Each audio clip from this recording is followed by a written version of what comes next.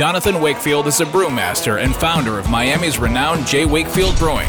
Now he's opening up his internationally acclaimed tap room at SiriusXM Business Radio for an intimate look at the intersection of craft beer and popular culture. So pull up a chair, have a round on us, then join the conversation on the business of brewing. This is the Beer Hour with Jonathan Wakefield on SiriusXM Business Radio. Hi, I'm Jonathan Wakefield, and this is the Beer Hour on SiriusXM Business Radio 132. Each week, we introduce you to the movers and shakers of the craft beer business and other interesting fields of endeavor. I'm here in the tap room with my co-host, Maria Cabre. Hey there, Maria. Bonjour, Jean. Who is our first guest this week? In 2016, our first guest and his wife, Emily, founded Outer Range Brewing Company in the quaint mountain village of Frisco, Colorado. Since then, Outer Range Brewing Co. has garnered national acclaim for brewing their unique style of Belgians and IPAs. They were named a top 15 brewery in the U.S. in 2018 by Hop Culture. 5 years into their journey, they announced that they would be opening a second brewery in Sallanches, a picturesque town in the French Alps, with friends Katie and Charles Saxic. He joins us from there today. Welcome to the Beer Hour, Lee Cleghorn. Thank you very much for joining us from France today. Thank you, thank you very much indeed.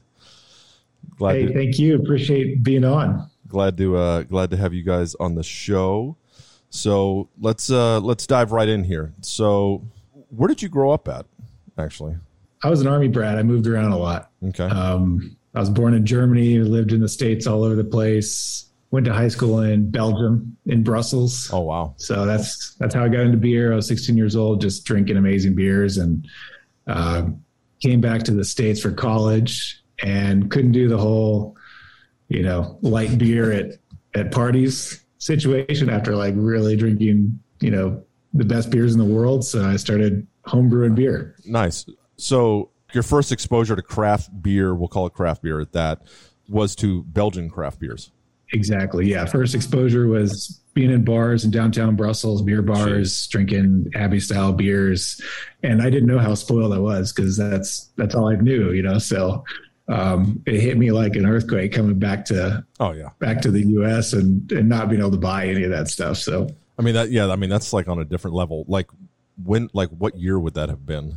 That was 1999. Oh, geez, moved back over in 2001. So I was over there just for 2 years. Yeah. We weren't even really in much of a craft beer expansion then until really like 2005 or 6 when it kind of really started to take off. So yeah, Belgium would have definitely far outclassed anything that we had over here by a long stretch.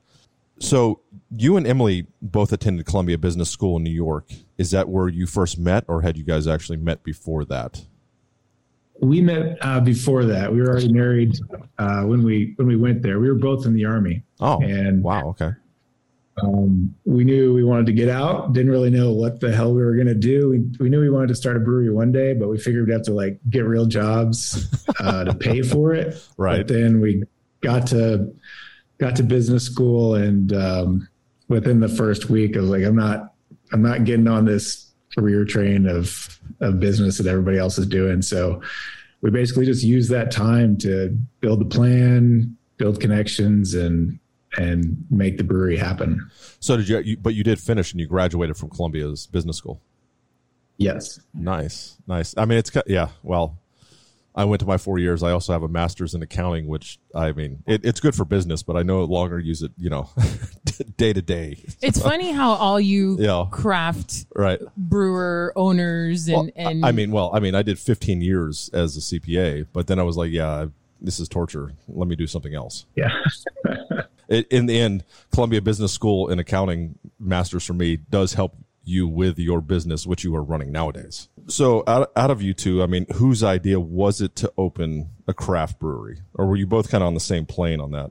Well, so our whole relationship was kind of wrapped up in beer. I met her at my apartment in Colorado, brewing beer. I had a couple of people over to brew beer, and she came in, and we got engaged pretty much right after that. So it was a quick turnaround. Okay. But so I had her when we first met. She was cleaning bottles in the bathtub, and oh wow, okay. I tested her work ethic, and she passed with flying colors. Okay. So So we always were, we use beer as really to build community around ourselves. Right. And it's really how we built our friend base. The military was crazy. And then we would use homebrewing as a way to just vent and relax pretty much every weekend. We brewed a lot. And so the brewing thing was my thing. But she was always, urging me to open a brewery. And she was always the one saying, we need to do this, open the brewery. And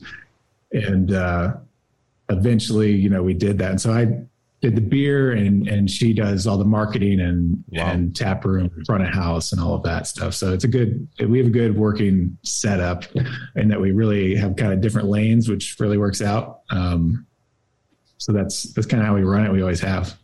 You also have really great people working for you because Kyle and Wyatt are wonderful, wonderful people that we've only met in the last probably year, but it's been a pleasure just to be around them. They're really good people. Well, that's great to hear. We really our team is everything and they've been phenomenal. So how and when did you end up in Frisco, Colorado? And can you I've been all over Colorado, but for our listeners, can you briefly describe that town?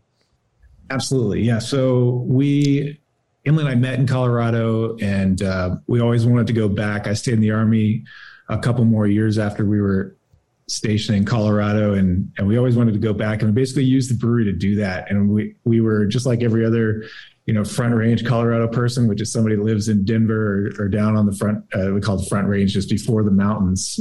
We'd spend every weekend going up to the mountains in the wintertime going skiing, snowboarding, and summertime going up there, going hiking and camping. And so we decided to try to put the brewery somewhere in one of those areas. And Frisco is a place we always went to. It's kind of like where it's like a support town of all the ski resorts around it. It's about an hour west of Denver. It's got 6 ski resorts within 30 minutes. It's where, kind of cheaper hotels are, cheaper Airbnbs are. So if you're a young person trying to get out there in a pricey ski season, you're probably going to stay there or somewhere right near there. And just travel to the ski resorts? And just travel to the ski resorts, take a bus or drive. And so we were lucky enough to find real estate there to move into. As brewery real estate is pretty specific. And there was literally one building that fit the requirement. And it was a tiny spot, 2,400 square feet. And we saddled up on a ton of debt because we were in the Army. We didn't have a lot of money and made it happen. That's a lot of sweat equity. That's awesome. So Outer Range is actually nestled in the Rocky Mountains of Summit County, Colorado. The brewery sits approximately at 9,100 feet in elevation, and you're surrounded by mountains on all sides. How does your unique location influence the brewery, the beer, and the brand? Yeah.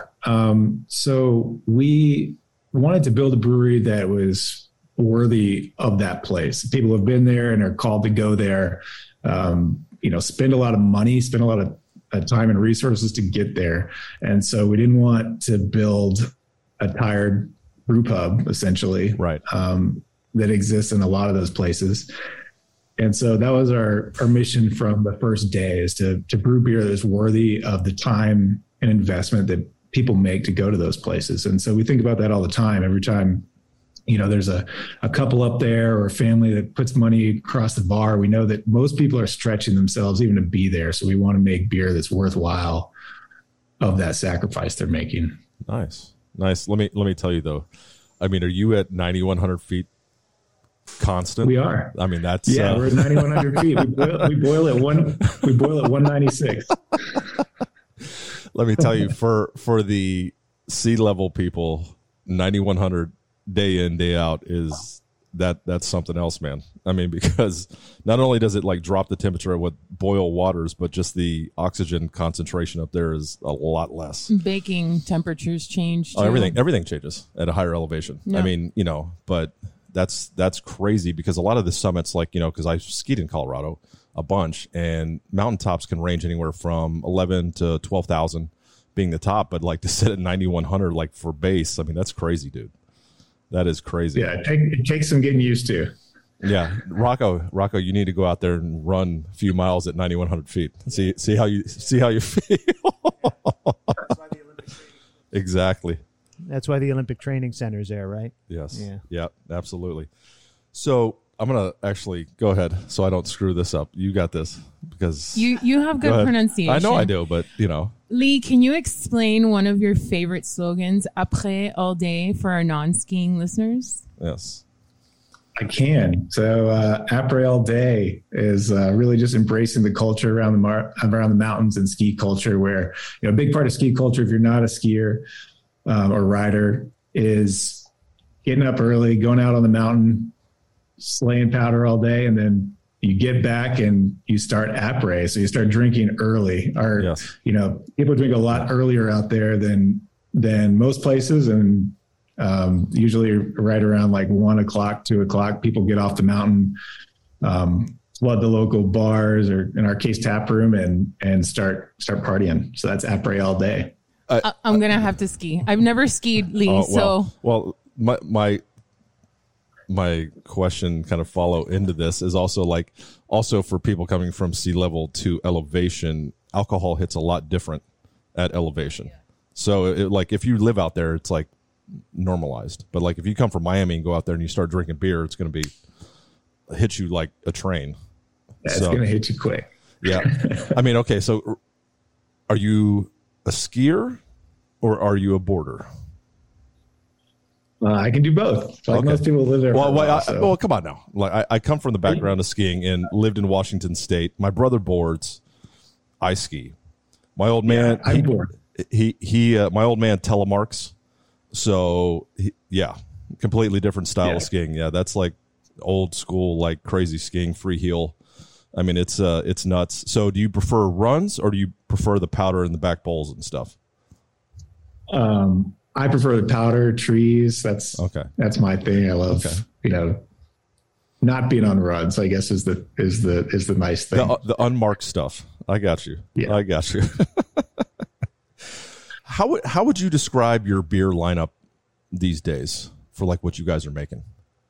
Yeah. I mean, it's changed a lot. When we first started, I was inspired by Belgian beers. So our first goal was to make almost all Belgian beers. That didn't last very long. Within like 3 months, that turned and we couldn't keep IPAs on the tap board. So we made almost all IPAs for years. And then since then we've transitioned. We, as brewers, like all brewers now, I think we're loving lagers and we're making a lot more lagers, pilsners. And I think that's been our more recent focus, but we do make all styles now, but I mean, it's majority IPAs. People know us for IPAs and that's what we crank the most of. So you have actually seen, like a lot of people that I've talked to on here, like you have started to see that swing back to lagers. We have in West Coast too, which is great. I mean, by far still it's, hazy IPAs. We've got 24 taps and most of them are hazy IPAs and double IPAs. And that's what continues to move. But we have seen more interest in lagers for sure. Nice. So you are actually opening a second location where I'm assuming that's where you are now. I mean, not down the street, not even in Colorado, not even, in the States, but rather in Salanches, France, a picturesque town in the French Alps, about 5,000 miles away. How did the idea, to open a second location in France even come about? Well, I guess, there's a couple things, but we had always wanted to stay in the mountains. No matter what, our second location would be in the mountains. And so we've thought about that for years and where that would be. And when we were living in New York, Emily and I's best friend couple was this French couple, Kate and Charles. And we kind of talked over the years about eventually doing something together. And a couple years ago, we started the conversation again about maybe we can do something together in France. And we started looking at the mountains and we found a beautiful little town that is essentially the Frisco of France. It's right outside Chamonix and Megève and a bunch of other ski resorts. Oh. And it really spoke to us. There was, kind of the same vibe, same culture around skiing. Right. It's where après skiing was invented. Yep. So we figured maybe we can get better at après ski if we go right to the source and check it out. And then, we started kind of testing the market a couple years ago and got good responses. And every time we'd come over here, we'd learn something a little bit different from the European brew scene. It's just a totally different market. Yep. So everybody thinks a little bit differently. And so we thought, what the heck? Our whole mission is about leaving the life below, like living the life you want. This speaks to our mission. We've got an opportunity through a friendship to make this happen. And we lucked out and found a great spot in a little town that we're working on now. So, I guess if you had to take two of the more recognizable mountain ranges in the world, they would be the Rockies and the Alps. I've skied the Rockies. I've skied a lot. I've skied in British Columbia and stuff, but I have never skied the Alps, which has always been something I've wanted to do. How would you grade like the skiing levels in the Alps versus like the US back in the States? Yeah, well, like all things, there's trade-off. I think the terrain is more interesting here. It's steeper, longer. The differential between the base and the top is much greater. Our brewery is going to be like 3,000 feet and looks up at Mont Blanc at 15,000. Holy crap. Feet. Okay. So they're just giant. And, but the snow in Colorado, you can't beat the snow in Colorado. It's so dry and powdery. So that's those are the two biggest differences, I think. So is the snow over there more wet? It's more wet. Yeah. Oh, so like perfect, like springtime would be like corn snow and stuff in the Alps. Yeah. How easy is it to get to where you guys are if we're flying from Miami to Paris? Or Lyon. Yeah. We go to Lyon. I don't know. Super easy. Super easy. We're actually just like 40 minutes outside of Geneva. So it's pretty easy to get to. Nice. So the Solange location is very similar to the one in Frisco, including a Nashville hot chicken component, a coffee roaster. What other like anemones with the new space? Like what will you have there? Yeah, so that is the main idea. In Frisco, we've got the coffee. We don't own that. That's a friend of ours that does that and rents the space from us. And then we do Thai fried chicken. And over here, we were not going to do French food because we would, that wouldn't work. So we figure we're American, we'll stick to that. And, right. We're doing Nashville hot chicken and coffee roaster that we're going to be involved with this time. And we were going to try to have a climbing wall, but we just can't fit it. Too many fermenters. So are you guys going to brew the same styles of beers that you do in Frisco over there? Yeah, we're the same company, so we're going to brew the same beers, same labels, same people behind everything, and we're going to try to exchange our staff back and forth. Dope! After we open up, to kind of keep some cross pollination of the different regions, and but we'll listen to the market too. There's IPAs are getting bigger over here. It's not like the UK where they're crazy about it or even Spain, but whatever people drink, we'll brew it. I was going to say, like, since you had your roots in Belgian styles, like when you guys first opened, have you thought of maybe bringing some of those back while now being in France? We will for sure. I think, I would love to brew a French Saison in France. Oh, yes, absolutely. Yes. Absolutely. I think that would work. You're right there. So why not? I also, I want to know, like, what have the challenges been for you opening a second brewery in another country? Like, not like another county or another state, but like another country. Yeah, it has been pretty substantial. I think that, we would not be able to do it if Kate and Charles weren't, our French partners weren't there alongside us. There's just, first of all, just talking to, banks. Obviously we're, have been working on French, but we're not to the degree where we can probably talk technical terms around loans and things like that with bankers. And not screw something up. But more than that, there's just totally cultural differences, even in like ways of doing business. Like there's something that I never would have thought of. There's a part of doing business called social capital over here, where when you start a business, you have to put money into an account, like for no other reason, just to show that the business has assets, and that is forever until you apply to change it, public information. So your social capital is listed for vendors to look at, people that you purchase equipment from, and just like being explained that concept. I was like, what That's is interesting. this? Like I did not understand what it was or why we were doing it. And that's just one example. There have been so many things. It's been challenging, but having French partners has made it happen. I'm sure it's like completely on a different level, having to deal with local and state and, like the government styles, like I know what we struggle with, like when we open this place and like what we look at going into a second location and stuff, just dealing with different local governments. But I'm sure if it wasn't for those French partners, it would be a massive struggle trying to get in over there. Yeah, I think it would be impossible for us, at least. So when when the French location is up and running and stable, how are you guys going to divide your time between Colorado and France? Like in a perfect world, like what do you imagine your split is going to be? Yeah, perfect world. I think, we'll, our long-term idea is to split time. So we just moved over here permanently. It's August now. We just moved over permanently in June to get this going. And I've already been back to Colorado once, and we're going back again next month. So we are going to split time just to make sure that all the energy is being put into Frisco as it should be. Right. And, that's our baby. That's the mothership. This is actually a subsidiary of that company.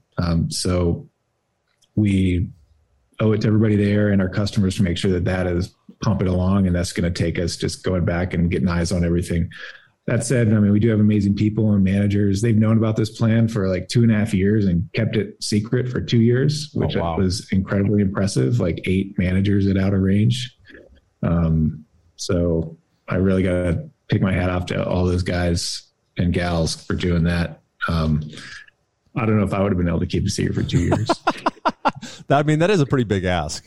That's a big ask for people to, keep something mum for 2 years. I was telling Rocco, I don't know if you saw, but I guess you guys had like a small fest in Frisco last year, and you announced that you were opening Salange, and they threw baguettes into the crowd as they were announcing this.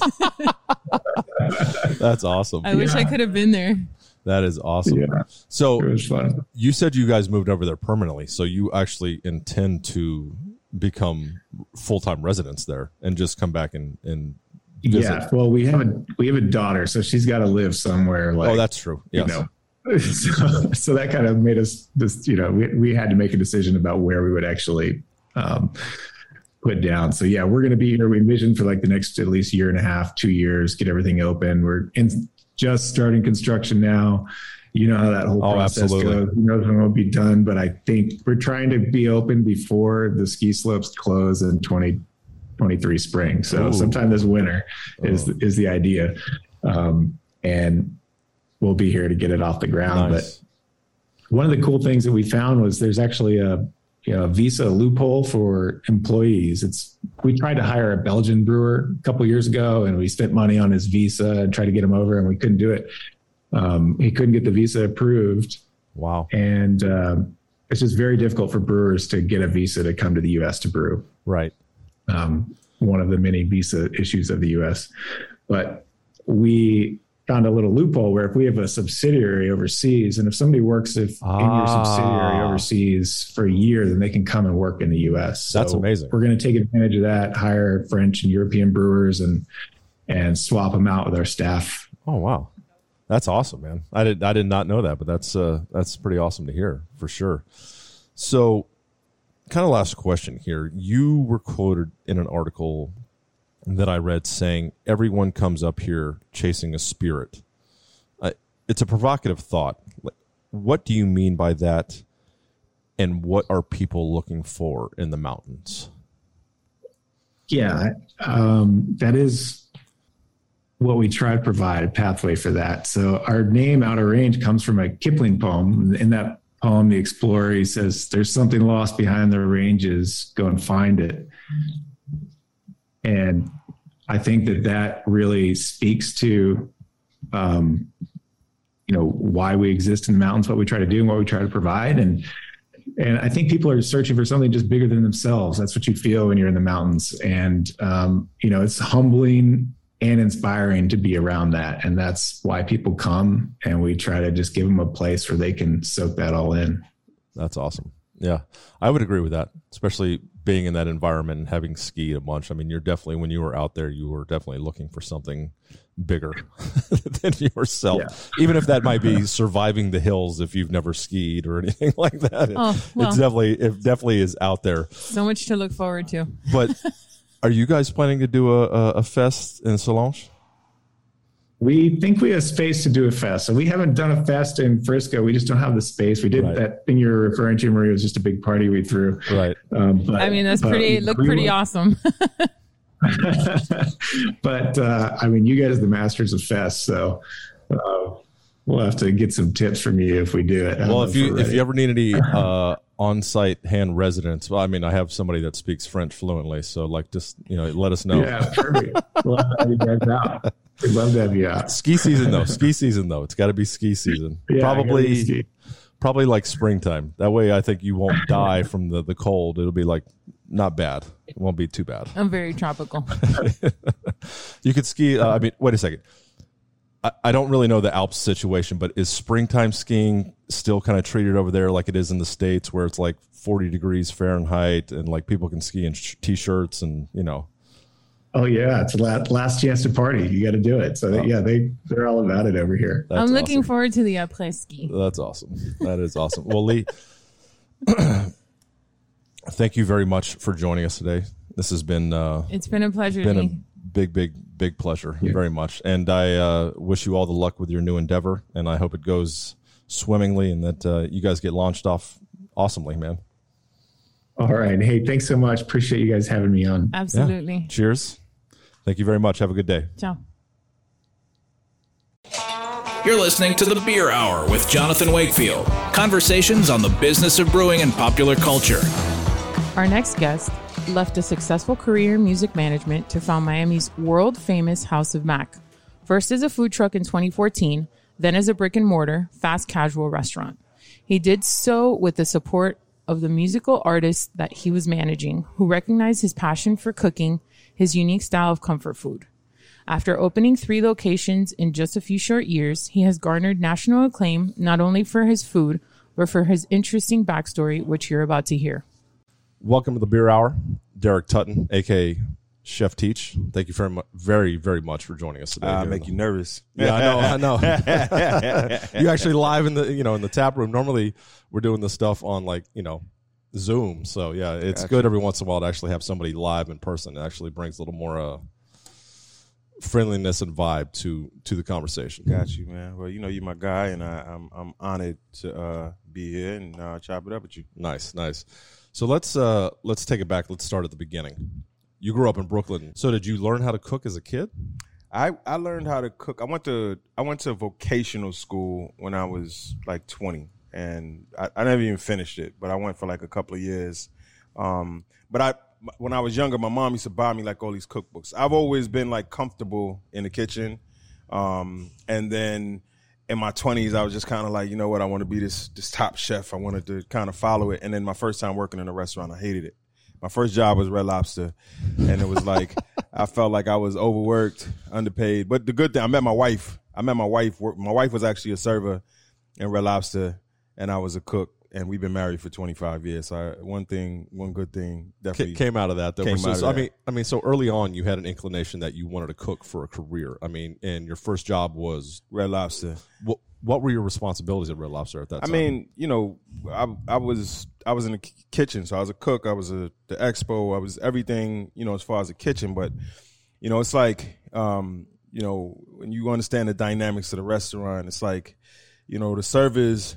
So, for instance, you come in, you order a well-done steak, a lobster. We get it out on time. Server goes out, drops it on the floor. Oh, I got to rush it back out. And then, because basically if we don't rush it out, the customer's not happy, servers don't make any money. But then they don't appreciate, because now I got 100 other checks I got to push out, but now I got to push all that to the side to get your food out.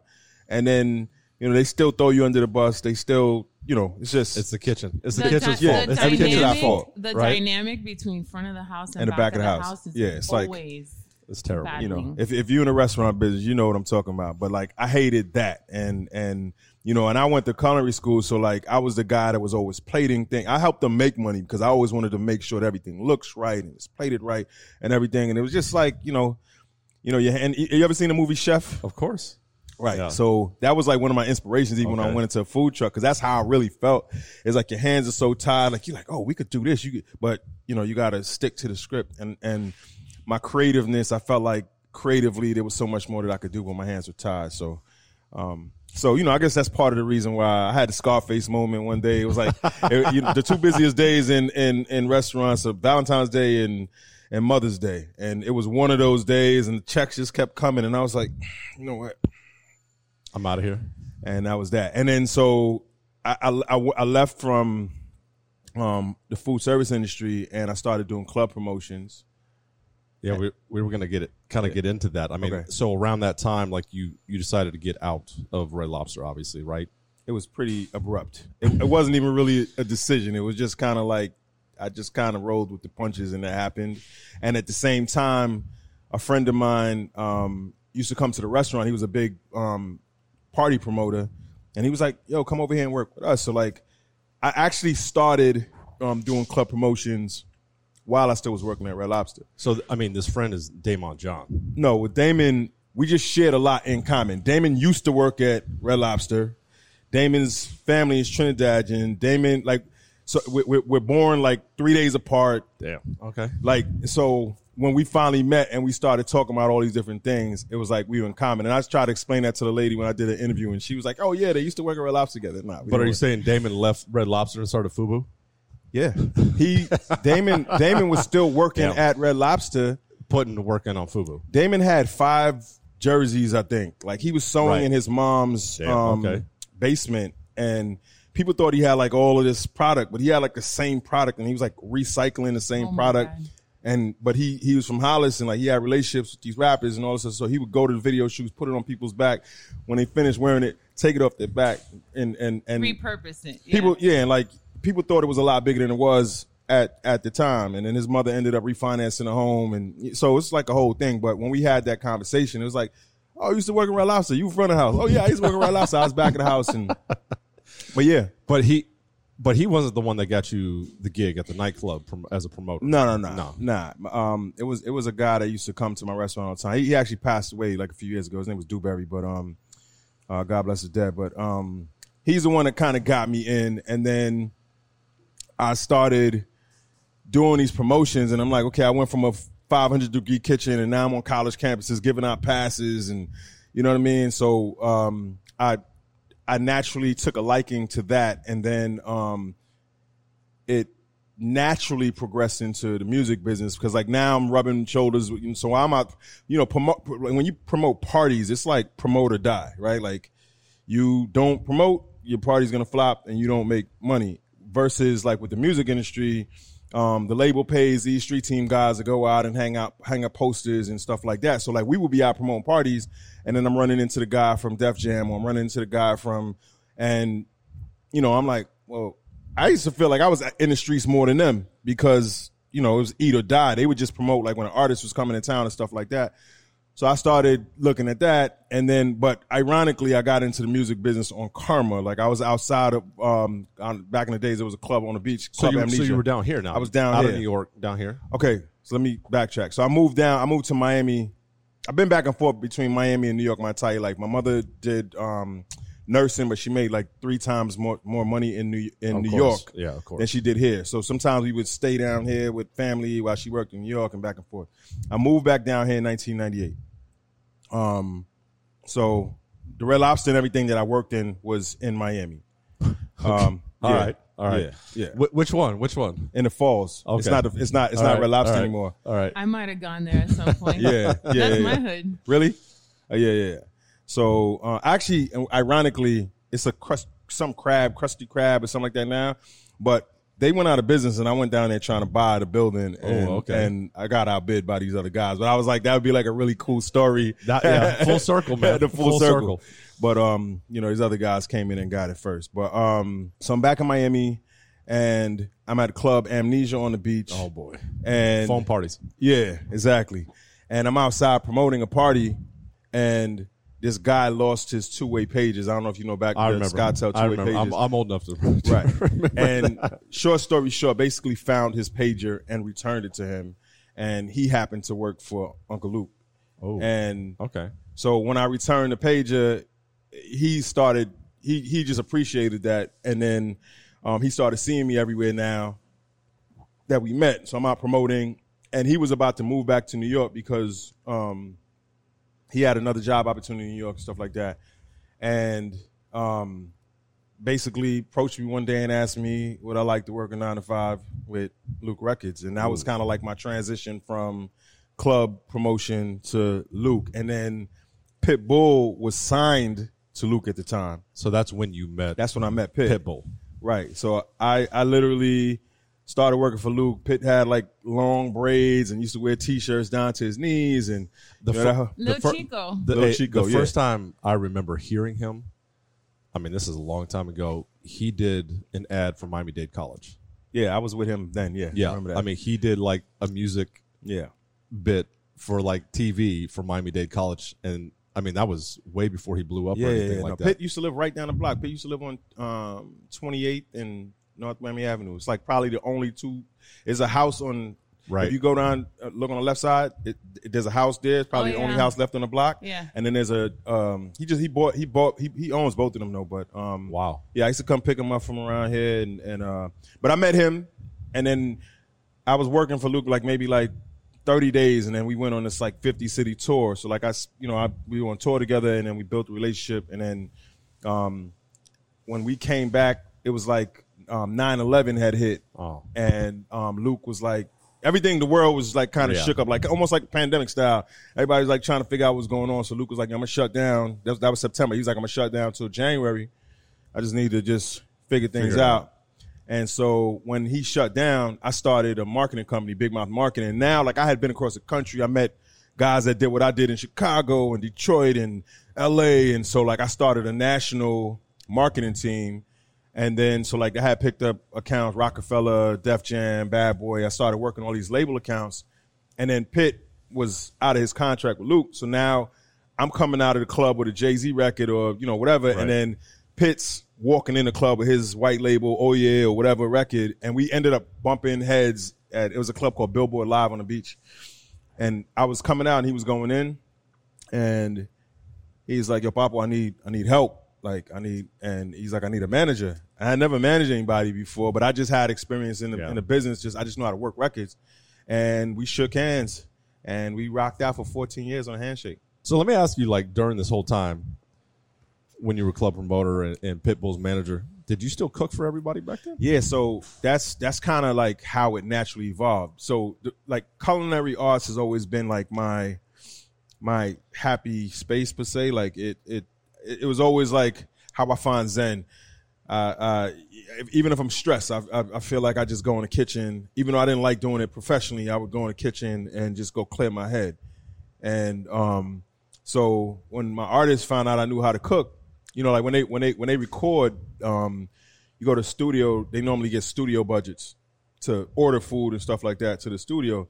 And then it started turning into like, give Teach money, let Teach go cook or whatever. If the studio had a kitchen, nice. And then so like it started with ASAP Ferg, and then Rocky and them was like pescatarian, so I would cook all this fish and crab and all that stuff.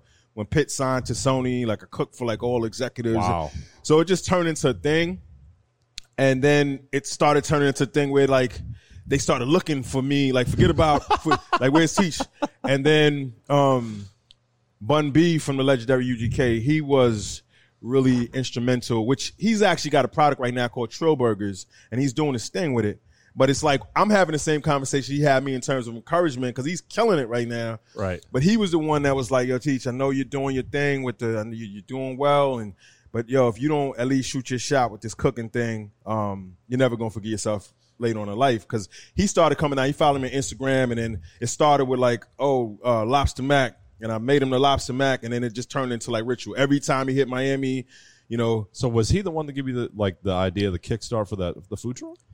Yes, Bun B. It was 2014, and I was at his hotel. The Gumball 3000 was down here, and he ordered a bunch of food to his room. I didn't even know what it was for. He was like, "Yo, bring me blah blah blah." I brought it all to his hotel room, and then he called all these guys down. It was all the guys from Gumball, and then he was like, "Yo, just go post by the bar. I'm gonna show you something." So Gumball 3000 is a exotic car race. It's like a cannonball run with all exotic cars. Yeah, but you have to have like it's not badass cars. Yeah, it's like Rolls Royces. And But it's 3,000 miles. 3,000 miles. Yeah. And sometimes it starts in Europe. It's all over the world.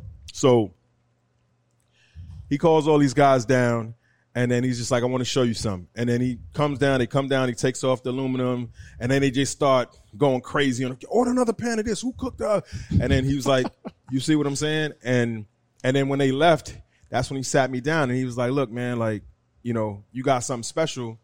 And if you don't hone this in, if you don't at least like shoot your shot and try to do your thing with this, you're never going to forgive yourself later on in life. You're going to regret that. Right. And every no that I would give him, he had a rebuttal. He was like, I like, yeah, but, and he's like, yeah, but, and we sat and talked for like 45 minutes. And at the end of the conversation, I was like, yo, you know what? You're right.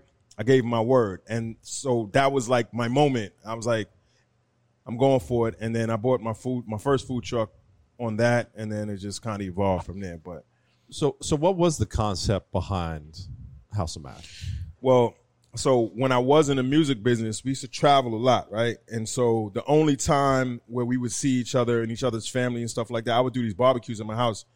And like, even if you go to a club, like we'll see each other, but I'm not seeing your kids. I'm not seeing your wife. You know what I mean? It's like, so I would do these barbecues at my house, and then people would bring the family. It's like mom, the kids. And that was the only time where we would actually kind of see each other, and then we're back on the road. So I started doing these cookouts at my house, which turned into just, you know, regular occurrences. And obviously I love to cook, but like my barbecues, like you got my barbecue, I got Flo Rida, I got Jawan Strader from NBC6.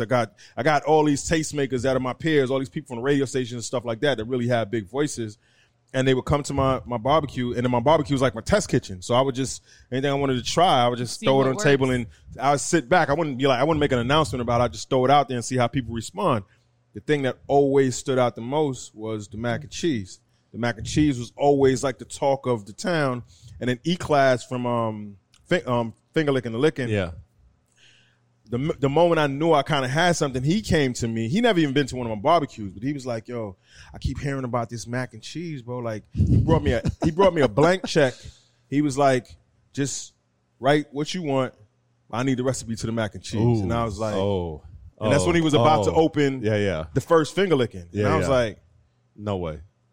So you thought about it. Yeah, I'm like, okay, I clearly, you know, I got something. So, you know, obviously I respectfully declined that, but it was like the mac and cheese kind of caught legs of its own and just started speaking for itself. So that's kind of where the concept from it came. I mean, it seems like, you take all these outstanding versions of macaroni and cheese and made it a platform for a lot of other amazing dishes like jerk chicken, jerk shrimp, Philly cheesesteak, chicken cordon bleu, beef and broccoli.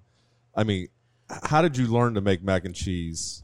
I mean, was it a family recipe or was it trial and error, man? No. Well, so my family is Trinidadian, and so like on the islands they call it macaroni pie. Okay. Right. So it's more of it's like you can cut it with a knife. They use a lot of eggs in it. It's more condensed. It's more condensed. Yeah.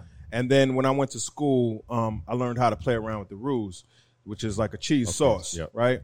But when I started playing with the roux, the creative side of me, because I'm a music guy, like I'm I help dudes come up with album covers and concepts, and I help dudes come up with songs, which again, that's something that I was taught to think outside of the box. So when I started playing with the roux, I'm like, wait, but if I add this and sauce, it changes to this, and then I'll just try, I'm like, and because the thing with mac and cheese is a sacred dish, right? I don't know about in like in the black community, I could say I would say if not more important than the turkey or the ham or anything else on the table at any holiday. If you mess up the mac and cheese, you ruin the entire situation. The whole meal. I mean, I think even with barbecue, Yeah, you got to have mac and cheese. You got to have mac and cheese. And if the mac and cheese sucks, it's just a bad experience, Right. So, right? Like so that's the thing, right? You got to think about the average person. Like the way your grandma or your mom or whatever taught you how to make mac and cheese, that's what it is. Yeah. Nothing outside of that. It's like, and so like, it was like almost like the audacity of me to like, you're altering. Change it up. A sacred dish like that. And it's like, I did it. I tried it and it worked. It's like, wait, if I take the roux and I add like some jerk barbecue sauce and some seasoning and, Damn. You changing up the game. Some of them were accidents. Some of them was like, I had a customer used to come and they're like, oh, I want the pasta. The jerk chicken one was an accident. It was not even an accident. It was like a customer came in and was like, I want the pasta, but I want it on mac and cheese. And I was like, wait, you want the? He's like, yeah, I want it. And I'm like, all right, cool. Did it, boom. And he started turning into a regular, and then people started coming and requested, and we're like, let's put it on as a special. Put on a special, same day sold out, added it to, then it turned into a thing. Like chicken cordon bleu. Like, okay, well, because we don't cook with any pork, but I use like turkey ham, and I'm like, that same cheese sauce, if I add Dijon mustard into that sauce, that changes. Dijon's a great additive, man. So, I mean, you got to start as a food truck. I mean, and now you got what, 4? Well, we got 4 restaurants. We would have had 5. We were in the Bright Line train station. Right. And that one, unfortunately, they closed their doors when COVID hit. Yeah. And we got stuck in the middle of that. But is the menu different now with the brick and mortars than it was with the food truck? Yeah, because there's a lot more you can do. There's a lot more we can do with the menu, but it also varies in location. Like Wynwood probably has the biggest menu, right? And then North Miami Beach probably has more of like an express menu. It has a lot of stuff, but right up by my house. Yeah. Yeah, but like the thing is, like our staple is mac and cheese, obviously, right? But what else do you do though? The wings. The wings. The lemon pepper wings. So here's the thing, right? So people, I mean, now you're messing with another thing. Like wings is but everybody don't do wings because Miami, they like the wings crispy on the outside, juicy on the inside, seasoned. Right. A lot of people don't get wings right. No. I don't know how you mess it up, but some people don't. But but here's the beauty of mac and cheese, right? Like we're reteaching people how to consume mac and cheese because traditionally mac and cheese is considered a side dish, right? And we're selling mac and cheese as an entree. But the beauty in that is because people will order a big old thing of mac and cheese, an entree, and they can't finish it. But psychologically, they're like, I need to order some wings or I need to order something else with this because how am I going to just eat mac and cheese by itself? But the mac and cheese by itself is filling. So the average person comes in and they'll buy jerk chicken mac and cheese, lemon pepper wings, cornbread, and a couple of fresh squeezed lemonades. Right, hold on. How do you make your cornbread? How do I make my cornbread? No, I mean like John I'm is a stickler, also man. I'm from the South. All right. I was born in Mississippi. Okay. My grandparents from North Carolina, just all from the South. So sweet or like not sweet cornbread? I make sweet cornbread, but then I also sometimes I do like a jalapeno cheddar. Okay. I got kind of like a Texas kind of mix. Yeah, but the cornbread is flying off the shelves, man. Like we sell a lot of. I love cornbread. But the average person, so we do a lot of wings, but then we also do the chicken and waffles. We got the jerk chicken pastas. We got pizzas. We even have like a baked spaghetti with turkey meatballs. You're running the gamut here now. Yeah. All right. And so it's and we have vegan options. We got veggie burger. We got vegan mac and cheese. So the idea is like we wanted to have. Nobody's gonna eat mac and cheese every day. So we wanted to create something that it's a broad. So even if like you had mac and cheese the other day, you can still come here 2 days later and order chicken and waffles or order something else. Have a pizza. And we have salads, which probably don't sell. People don't come to us for salads. We're a cheat day. So like sometimes we sell salads, but So I mean, mac and cheese is just an amazing thing, man, because there is no genre, right? Like it's so versatile. It's everybody eats mac and cheese, white, black, pink, purple, green, young, old, whoever. It's it's just a thing, and you know, like it's almost like we found lightning in a bottle, right? Would you compare it to what you got now with mac and cheese, to like what you said earlier with trying to find that fit in, and you know what you had before anybody else did with Right. Pitbull, and now you got this with mac and cheese? Yeah, it definitely feels, and because I've been on that ride a few times with different Right. brands and seen them grow, and I've been part of ones that were special and took off, and I've been part of ones that were like cool and had a spark and it went away. This is definitely special. Like, Right. you know, regardless of what kind of adversity you hit or whatever, it's just like, you know, it's special. So you just got to keep going because you know that you have, it's like, I know I have lightning in the bottle right now. Undoubtedly. I know for sure. Do you all do catering for like Thanksgiving and Christmas? Yeah. We're closed on Thanksgiving, but all we do is catering.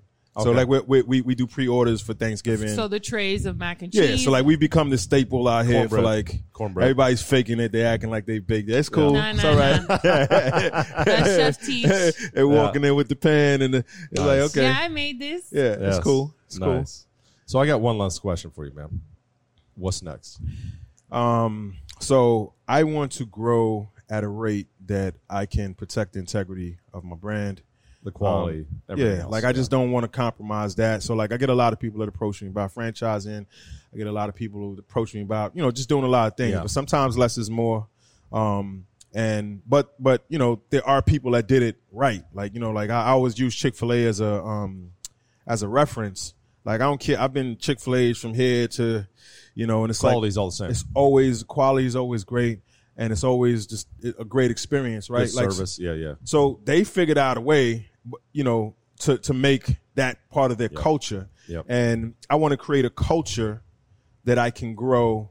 And it's about having the right people, having the right teams. And so with that, I just don't want to put the bag before the integrity of the brand. So, Lemonade next. lemonade is definitely in the pipeline. And then, manufacturing and distributing my lemonade, and then I'm using that as a lead, and then following up behind that with different variations of mac and cheese. Are you thinking about like putting it in like the frozen section and like doing that, or what are you thinking? So I like the you talking about the mac and cheese? Yeah. I like the refrigerated section Okay. a little bit better. Like Yeah. I don't the frozen ones, like, you know, Yeah. and I'm not gonna say any names, anything like No, I that, hear but you. the frozen ones, they don't really. Stand out. Yeah, like I think we have more of a premium product, and I think Should it be needs refrigerated, to yeah. it needs to be refrigerated. So that's the next steps. God Awesome, willing. man. Awesome. Well, we wish you all the luck in the world, man. And I really appreciate you guys. Thank you very much for stopping by. We really appreciate you, brother. Thank you, man. I appreciate And, it. Thank you for having me. Cheers, man. Cheers. Yeah. That's it for this week. I'd like to thank our guests Lee Cleghorn and Derrick Turton, our co-host Maria Cabre, our producer Rocco Riggio, and our editor Brian O'Connell. Thanks for listening. You can catch us each Friday at 7 p.m. Eastern Time on Business Radio 132 or anytime on the SiriusXM app or wherever you listen to podcasts. Please rate the show and leave a review. Remember, people, the thirst is real.